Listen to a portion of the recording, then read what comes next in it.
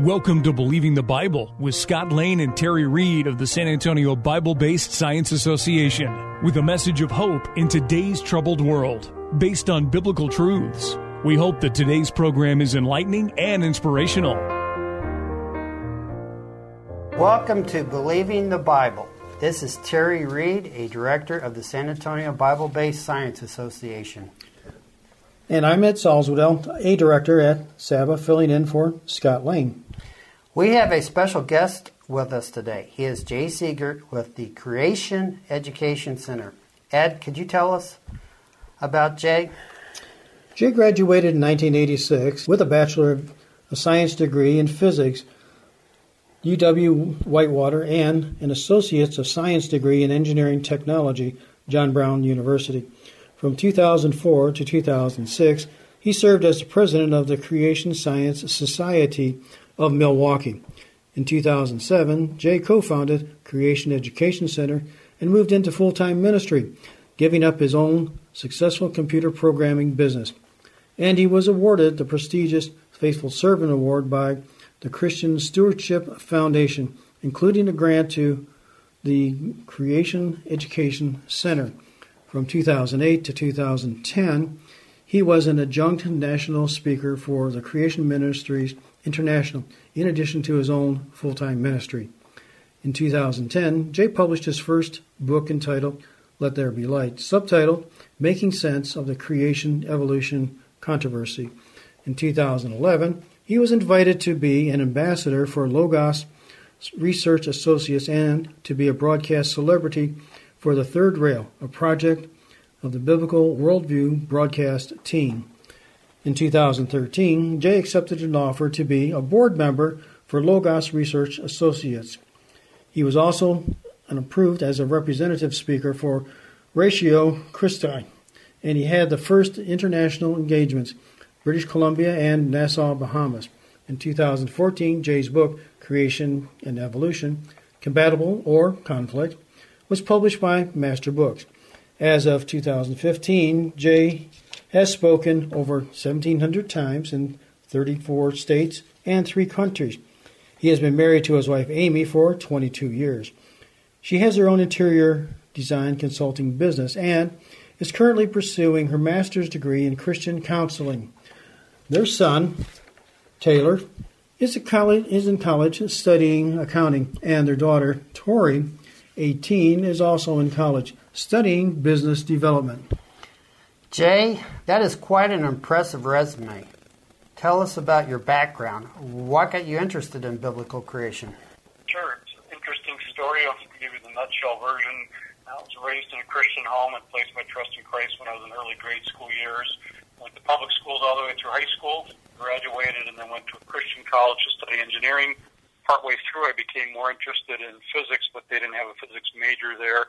I left the Christian college and transferred to the State University here in Wisconsin to get my degree in physics, and that's when my world changed quite a bit, going from a small Christian college where my engineering professors opened up every class in prayer to a large state university where my physics professors did not open up in prayer.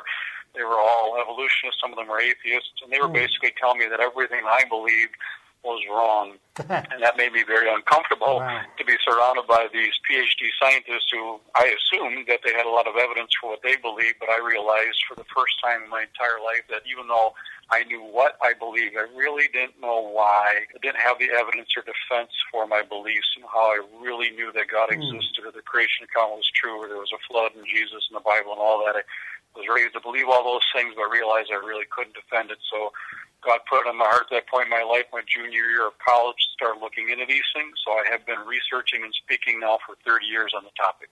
Okay, when you started researching these things, where did you look to?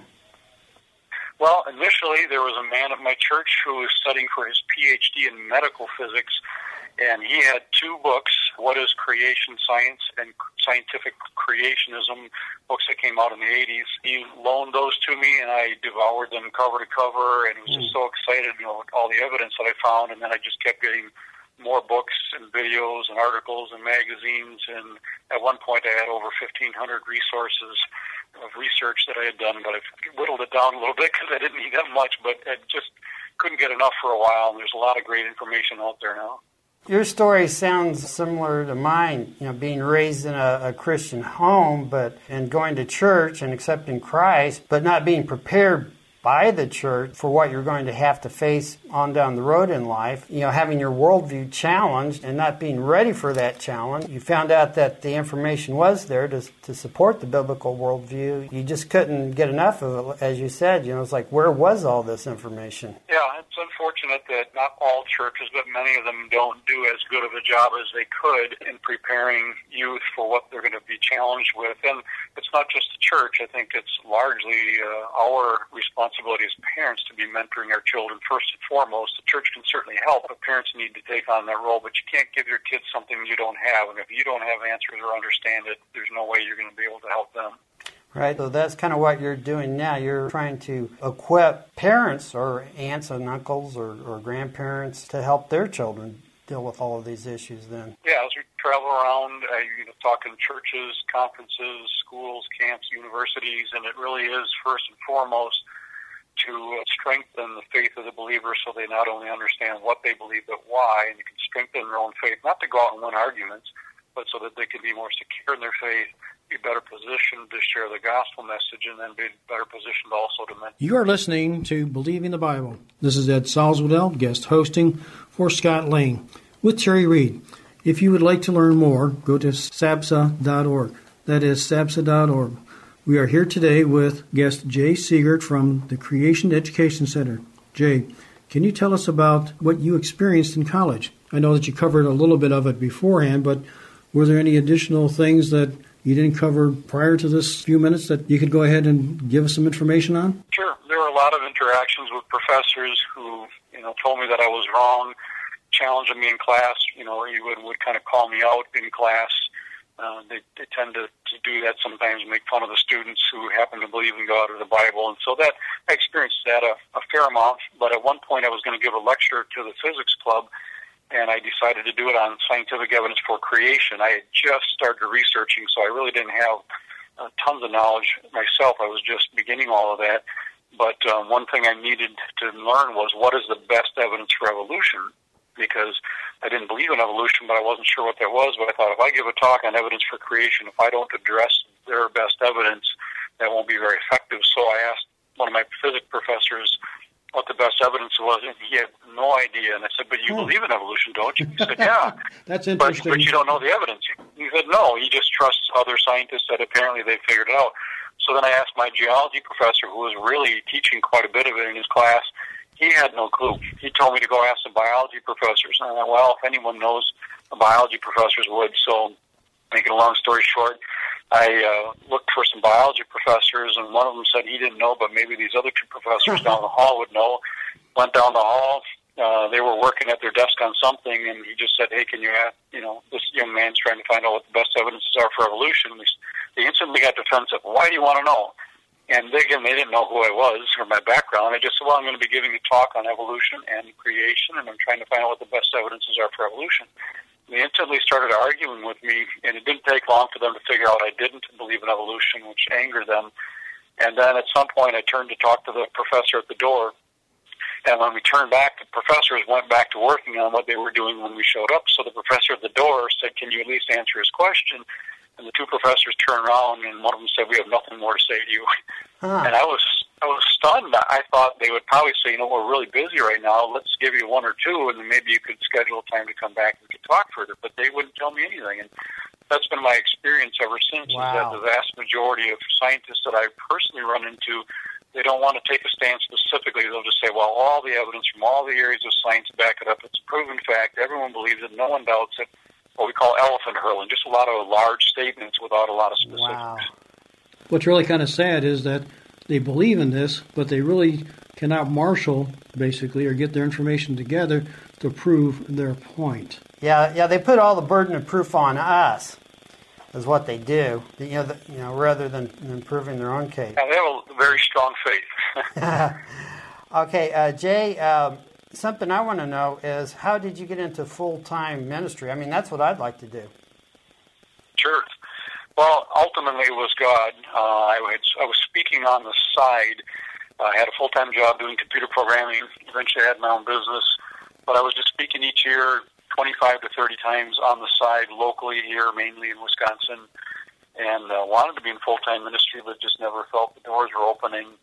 And then at one point I had an offer from Answers in Genesis, Ken Ham, and prayed about it, but felt God was telling me to turn it down, so I had to say no.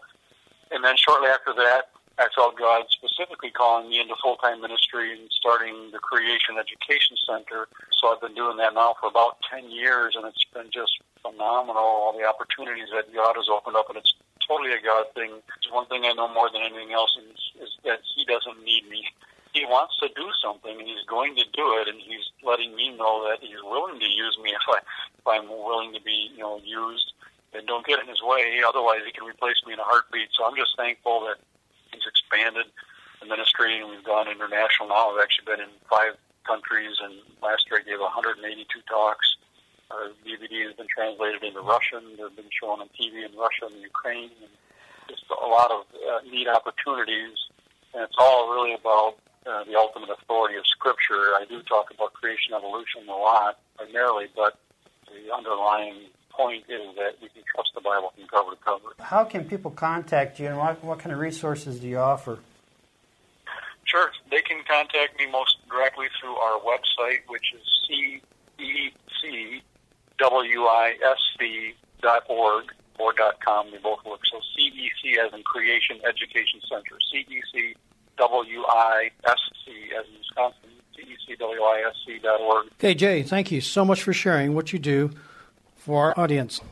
Information for creation events in our area are on our website's calendar page. For more information or to schedule a presentation, go to sabsa.org or call 210-599-7240. When you go to our website, you can click on a link to our newsletter. Our website has a link for contact information on which you can order our newsletter to be emailed to you, or you can call us. Also go to whyshouldyoubelieve.com. That is Terry's website containing articles looking at current day issues from a biblical perspective. SABSA meets the second Tuesday of each month at 7 p.m. We are now meeting at Faith Lutheran Church just south of the corner of Jones-Maltzberger and Thousand Oaks. There you will find biblical apologetics and creation science teaching found nowhere else in Bexar County, as well as the availability of books and videos on these important subjects. If you missed any part of this show, you can listen to the show anytime by going to the AM 630 KSLR, the Word in South Texas website. Click on KSLR Podcast, scroll down until you find Believing the Bible. Please join us again next Saturday for Believing the Bible. I'm Scott Lane, and for Terry Reed, Dr. Carl Williams, and Ed Salzwell, thanks for listening, and we hope you found today a reason to believe the Bible.